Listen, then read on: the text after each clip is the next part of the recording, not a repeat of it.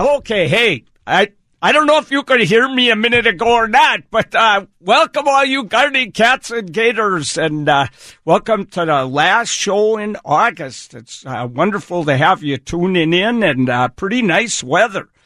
So as I was just about to say, it's been a rough week for me because it's Rama Mary week. That means Mary's birthday is tomorrow, and I have to try to be good for 2 weeks in a row. This is almost killing me. I mean, I got a whole week to go. I don't know if I can do it, but I'll try. I'll do my best. So, hey, I just want to say hi to everyone I spoke to. I got a great guest, so hang on. I'll introduce him in a minute. And so I gave that tour at Arts in the Garden at the Bellevue Botanical Garden. This is becoming kind of a yearly thing for me now, and as long as they have me do it, I love it. So and just a huge crowd to start. People go off and do their shopping for all that great art and everything as we go along. Got to meet some really good friends in the pub after the talk, which was really, really fun after the tour. And I got to tell you that I'm just going to tell you my favorite artists. I have a lot of favorites, but these three are the winners right now. So I buy glass bugs from Katie LaRue. She's from down in Oregon, but she's at art shows now and then. Those things are so fun to put in pots and things, and they just reflect the light. They're really neat. Then Peter Godwin, he makes these concrete statues of things that I die for, and I've got them all over my house, including a pig head and a pig butt, which is pretty cool, if you ask me. But the winner this year, my favorite thing I got, was from Roxanne Van Wyk. So I don't know the name of her company, but Roxanne Van Wyk. And over the years, I have gotten all these incredible hummingbirds from her. And they hang down on these real pretty things. And I've got 4 or 5 now hanging off my arbor at my house. This last one I got is the best one she's ever made. They're pure glass, and the sun shines through them so beautifully you can't believe it. So those are my recommendations. Maybe you'll catch some of them at Sorticulture later next year. Hey, and all right, just want to let you know where I'm going to be quick. I didn't even know I'm going to be here, but I am. Thursday, September 12th at 1 p.m. So that's Thursday at 1 p.m. I'll be speaking at the Mercer Island Community and Events Center. And I'm going to be showing a lot of my favorite late summer plants, giving away some plants, and a Gardening with Ciscoe t-shirt, oh la la, and one of my books. And so I hope lots of you come. And I did know about this talk. Tuesday, September 17th at 5:30 p.m., I'll be speaking at the Renton Farmers Market at the Piazza. That's got to be quite a fun little event that I do. And it's an especially great day at the Renton Farmers Market because they are celebrating Salmon's Day. Oh, la la! So you know there's going to be a lot of good things to eat there. So I hope you come. I'll be giving away plants and a T-shirt and a book. That seems like I do that a lot, doesn't it? Okay, hey, right now I want to introduce my guest. It's Don Evans, and he is a spokesperson for Call 811 Before You Dig. Hey, Don, how you doing? I am doing fantastic. How about yourself, Ciscoe? I am just doing great as can be. Loving this summer. It is such a good one. One of the best years for gardening I've ever had. It's been great. Well, good weather for gardening also means good weather for doing that home digging, those big projects that involve moving dirt. So we're enjoying it as well. Well, listen, this is the question I wanted to ask you. You know, you've been on the show a few times, but it never, ever hurts to remind people when do you need to call before you dig? Perfect question to start. Just think this way. If you're doing your fall gardening and you're changing the small plants around, yourself, you live in the house or you own it, but 12 inches or less, don't bother. You're fine. But if you're going to dig 12 inches or more and you're moving some sizable amounts of dirt for these projects like decks and fences and, things like that, trees, call 811 first. And if you don't want to call, you can do it online. But you got to notify 811 first to get those lines marked at the utility zone, or you'll be digging in the blind. Yeah, that's scary, digging in the blind. I've had to do it before in emergency situations at Seattle University, and there's nothing scarier than digging fairly deep when you don't know what's under there, even though I worked there for 24 years and I felt like I knew where everything was. You're never sure what's under that ground. That's one of the reasons I love coming on your show, because you can relate. Yeah. Oh, yeah. You've been there. Oh, yeah. Well, we actually hit a gas line once at SU, and they had to evacuate 2 buildings, fire engines everywhere. It turned out that it was an abandoned gas line, but it was really scary, and it was an embarrassing situation for me. And the university could have got a fine if we had hit an active gas line. So it was, it was one of those situations I don't want to ever have to deal with again as long as I live. So, well, you bring up a really good point that we've been noticing a lot this year. Let's say someone is digging in the blind, they hit a line and nothing horrible happens, like the loss of life or an injury. They're going to get a bill from the utility for hitting their line if they didn't call 811 first. And sometimes getting a large 4-figure bill is, scarier than digging in the blind. 4-figure. So, that's not little, is it? You can get $1,000, $2,000 bill from a utility if you hit their line. Wow. And you didn't call 811 first. It's just not worth it, is it? No, it's not. Who are the people that mess up the most? Is it businesses? Is it homeowners? Oh, that's a tough one to say. It's usually long-time professional excavators, and I hear this phrase a lot. So I don't want you to use this in one of your books, but here's a phrase I hear all the time. I know where everything is buried. Yep. And I always ask, how do you know that? Do you have X-ray vision? No, I saw it all go in, so I know where everything is buried. Those are the folks that get in trouble the most often. Yeah. They dig in the blind without calling 811 because they assume they know what's there. Yeah, that's the dumbest thing you can do on earth, huh? Boy. Well, I don't know if I'm allowed to say dumb, but you give me my own radio show one day, I'm going to say it's dumb as well over the airwaves. I get to say it. Of course, I've been kind of dumb a few times in my life too, but so like putting in a fence, that's somewhere I could really see you need to call before you do it. You're going to be putting that cement. You need that post hole digger to go pretty deep on something like that. Yeah, those footers are usually at least 2 feet deep, in my experience. And people make the assumptions that all utilities are deeper than that.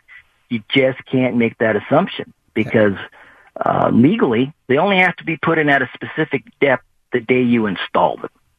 After that, that utility can be at any depth. That's why you call 811 first. And this always scares people. It's legal to bury telecommunications, telephone and cable TV, shallow. Perfectly legal to drop a connection at your home and just put it on top of the ground down from the pole. State of Washington says that's legal for cable TV and telephone lines. So, you can't just say, well, I'm going to only go 2 feet down. I won't hit anything. You just don't know. So make the free call, right? Yeah. Otherwise, because that telecommunications, those lines can be very expensive to repair. So I can only imagine. Yep. Expensive, extremely inconvenient if that is your only, lifeline out into the world. That's where you're getting your 911 if that's your landline that you break. And you want to really get nervous, cut your kids' cable TV service. That would be bad. Or think if Gardening with Ciscoe was on. Oh, my gosh, it would be. Oh, that would be the worst of all. Well, hey, so I'd write my senator. Can you actually get fined for not only the repairs, but can you get fined if you don't call and you hit something? Yes, you can. In Washington, the enforcement of our dig law begins with a complaint from your peers. It's called a peer review system. So anyone in the state can file a complaint against anyone else that they allege have broken the dig law. And I'll give you a quick example. I got 2 calls in the last 2 weeks from homeowners who saw their neighbors digging, but they didn't see any paint on the ground. They didn't see any utility trucks come up. They did a little research. They didn't find a dig ticket, and they were nervous that maybe their utilities were going to get cut. And in one case, that's exactly what happened. The person doing the digging cut the other person's city water line, and she was inconvenienced for days. Oh, boy. So if that complaint is brought against you, your peers hear that review, and if they say you definitely broke the dig law, they turn that into the Utilities Transportation Commission, and you get a letter from the state of Washington you can be fined up to $1,000 per occurrence and up to $5,000 per any reoccurrence in 3 years, and or training. Oh, boy. Okay, listen, I don't have much time left, but so the big question, you got to call 2 days ahead or do it through email 2 days ahead, right? Online? 2 business days in advance. If you want to do it online and you don't want to hang on the phone, you go to callbeforeyoudig.org. Click on a button that's called iTick. Boom, you're there. You're there. So it's so easy. It's free. Nobody pays for this, do they? No. The utilities pay all the bills. So, Call before you dig is encouraged, and it is not a cost that we pass on to the citizens. The law says that the utilities have to participate, so it's a free call to 811. Well, how the heck? Why wouldn't anyone do that? I don't know. Think ahead, everybody. A lot more of them are doing it since we started advertising on your show, so thank you. Well, you're so welcome. Well, listen, it's so great having you on, Don. And listen, go out there and do some gardening now, okay? Count on it. All right, I look forward to seeing you next year. All right, see you next year. Thanks a lot for coming on the show, Don Evans. My pleasure. Call 811 before you dig. All right, see you, Don. All right, everyone, we'll be right back. 97.3 Cairo FM. You're listening to Gardening with Ciscoe on the all-new Cairo Radio Weekends. Hey, I'm flying solo today, so if you want to give me a call, get an answer to your gardening question, 1-888-973-Cairo, 1-888-973-5476. So while I'm waiting, I want to mention a few things. One is that I've been getting a lot of emails from people saying, we've got tent caterpillars. Well, we don't have what we call tent caterpillars right now. We've got what we call fall webworm. And tent caterpillars are a brown moth, and they come in spring. And they can denude a whole tree. They can eat every leaf off a tree. There's so many of them. But caterpillar that we have right now, and you'll see a big tent on your tree, or it's usually on a tree. I guess it could happen on a bush. So you might want to go out and take a look and see if, like, one of your branches has a big tent on it. Those caterpillars turn into a white moth. They're not near as bad because very rare that you get maybe more than 2 little tents, little caterpillar tents on your tree.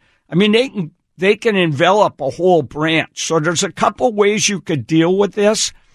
You could spray with something like BTT,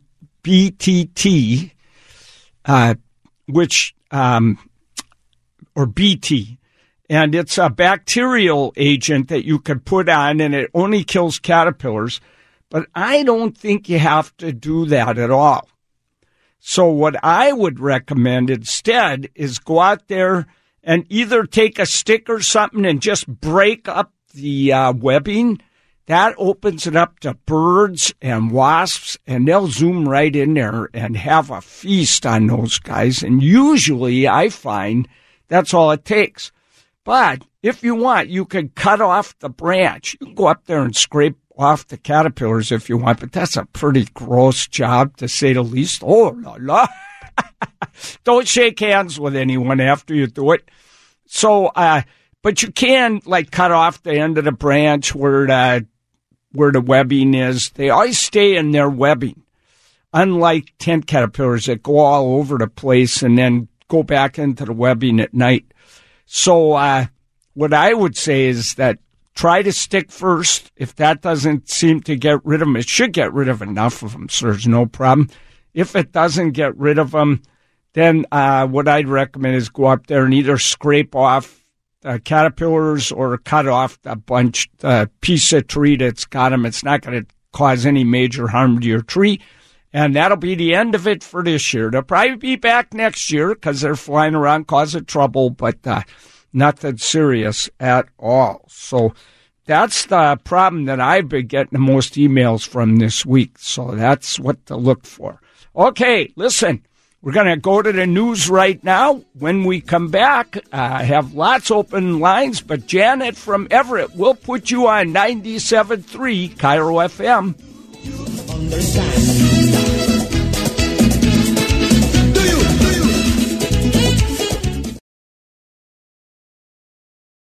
This is Gardening with Ciscoe on the all-new Cairo Radio Weekends. Okay, bonjour encore. Welcome back. And second half of the show is just getting started, and we're going to talk to Janet in Everett. Hi, Janet.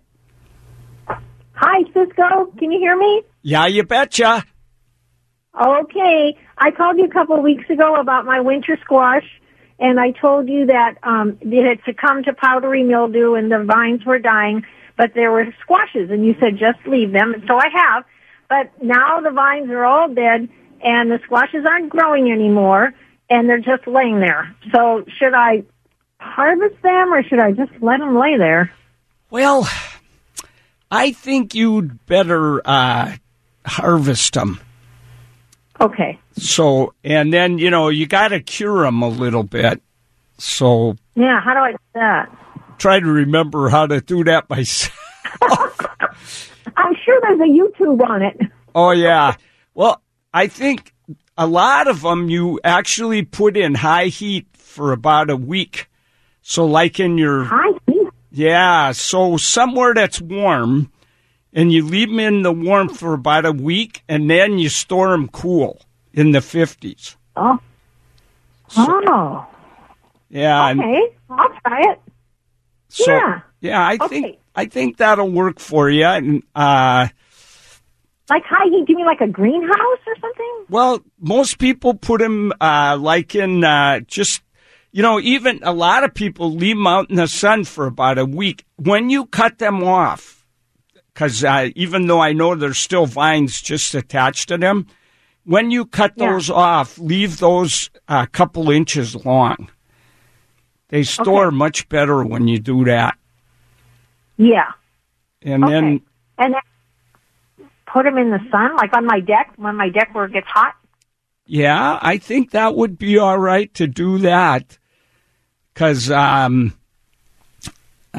think that's the main thing. You've got to cure them. So, and the thing is, the one thing I'm worried about is that if those vines died back too early, they may not be totally ripe, and there's nothing you could do about that. You just got to hope they are. Yeah. You know what I used to do? Try and stick my thumbnail through the skin of a couple of them. And if it's really hard to do that, then they're ripe and ready to go. If it's hard to do that? Yeah. They're oh. See, if you could stick your thumbnail right in, then you got a problem. They didn't really ripen up all the way. Oh, okay. I'll try that today. Okay, now, how to prevent this happening next year? Okay. Can I not plant them in the same spot? No, it's not that, but clean up every bit of leaves and vines that you can. When you harvest, Okay. don't leave any of those leaves out there, because if those leaves are out there, they're going to sporulate. The disease is on them. They're going to sporulate, and then that's going to, end up going back right onto the plant. Make sure you water them adequately. The key thing is you don't want them to, what you don't want is for them to get stressed in any way. Uh-huh. Yeah. Okay. Yeah. All right. Okay, so Good. leave them out in the sun for about 10 days, I'd say. All and right, then, I'll try but it. if you hear of a frost coming, or if we're going to get a ton of rain, then it might be time to bring them into a warm place. But you got to cure them in a warm place for about 10 days. Okay. All right. I'll try it. Thanks so much, Ciscoe. Okay, thanks so much. Great call. See you, Janet. Bye-bye. Okay, I think we'll go ahead and go to Ann. She lives near Bellingham. Hey, Ann, how's it going? Good question. Do voles come out up and above ground and eat plant leaves? Oh, yeah. Voles are... So did you say voles or moles? Voles. Yeah, voles. Voles are the worst thing you can get. They devour plants. They eat the roots. Yeah, because I had a beautiful... Sorry, I'm having trouble hearing you. You're breaking up. Oh, okay, just a minute. I think the microwave on at the other end of the house. Hold on. Yeah, because we had very nice plants on the north side, and all of a sudden one morning they were sort of denuded. And so... Are you okay? Were these? Yeah, I'm hearing you. Were these vegetables? A shrub? No, these were impatiens. Yeah, I can imagine they might be able to eat impatiens. And we saw little holes. Now, so they come above ground? Oh yeah, voles come above ground. They actually have little. They have little runs that go through your garden, and they're only about an eighth inch nobody deep. has ever. I've seen like little, not moles, but just little runs. But nothing has ever in all the years been touched. But this was odd. Came up, and the impatiens were like, "Gee, what happened to the leaves?" It's like somebody sprayed them with something, and they were all kind of denuded. Yeah, that sounds that sounds like voles to me.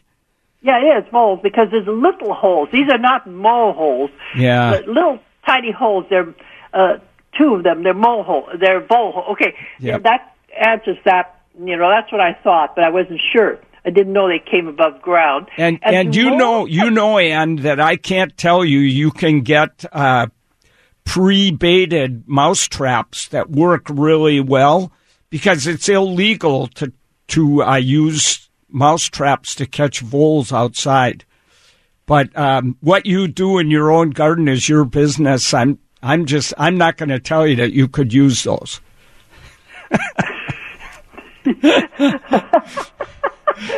Well, we do have mouse traps. Okay, what do you put in a mouse trap, though? You got to find their runs. There's these runs that are about they're about a half inch wide, and they're about an eighth inch deep. Okay, you put it outside though, not inside the run. No. Okay, so what do I put in the trap that they will eat?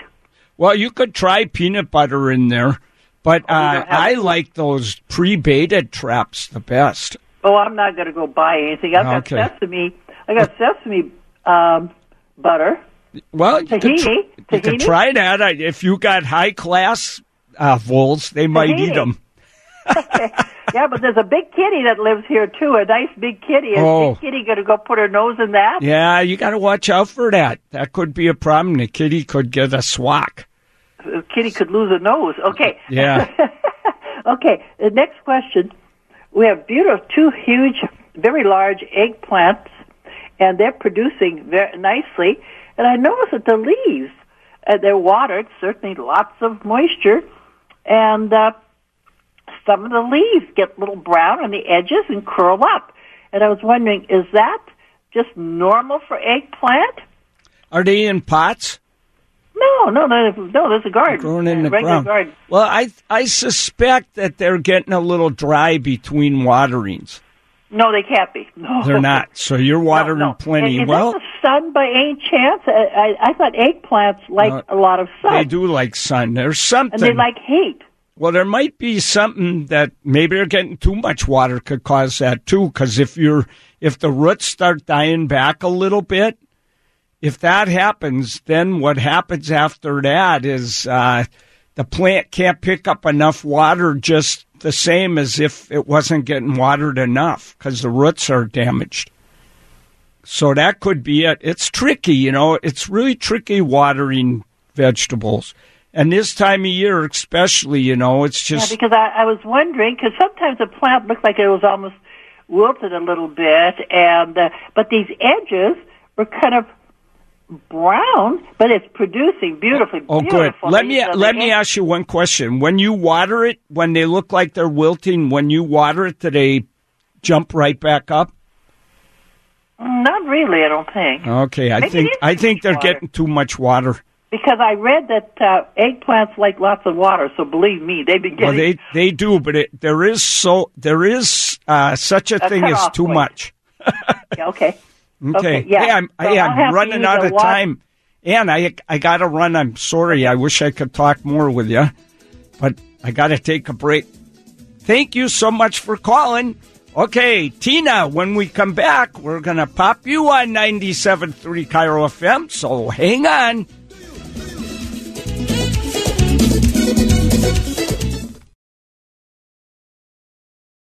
This is Gardening with Ciscoe on the all-new Cairo Radio Weekends, brought to you by PacificTopsoil.com and Molbach's in Woodinville. Ooh la la! Here's Ciscoe. Ooh la la, we're already in the last section of the show. Hey, let's go to Kent. Tina, what's going on? Hi, Ciscoe. How are you? Hey, fantastic. I hope you are too. Yes. Oh, good. I have a garlic question. Oh, okay. When is the right time to plant garlic, and what is the best kind of garlic to grow in this area? Oh, okay. Great question. So I always plant my garlic in October. So October is a good time to plant. You may get some growth, but you're not going to get a whole lot before winter comes on. And now I barely fertilize my garlic when I plant it. I might put a little organic bulb food under it, but only like at the most, I'd say a tablespoon or something under each bulb. And then, and then I always buy my garlic at a nursery or online because a lot of times they treat garlic at the grocery store so that it won't grow. So you can be in for a big disappointment if you plant any of that stuff. Plus, it could have a disease that could infect the soil, and you would never be able to grow garlic there again. So I plant it 1 inch below the ground, so that the pointy end is 1 inch below the ground. Plant it in October, hardly fertilize it at all. But then in spring, when it starts to grow in March, I give it really high nitrogen fertilizer like blood meal or something like that. And and because what you want then, starting when it starts to grow in March, you want to make it grow as fast as you can, because the more leaves it grows on the top, the bigger that the clove, the bulb is going to be when you harvest it.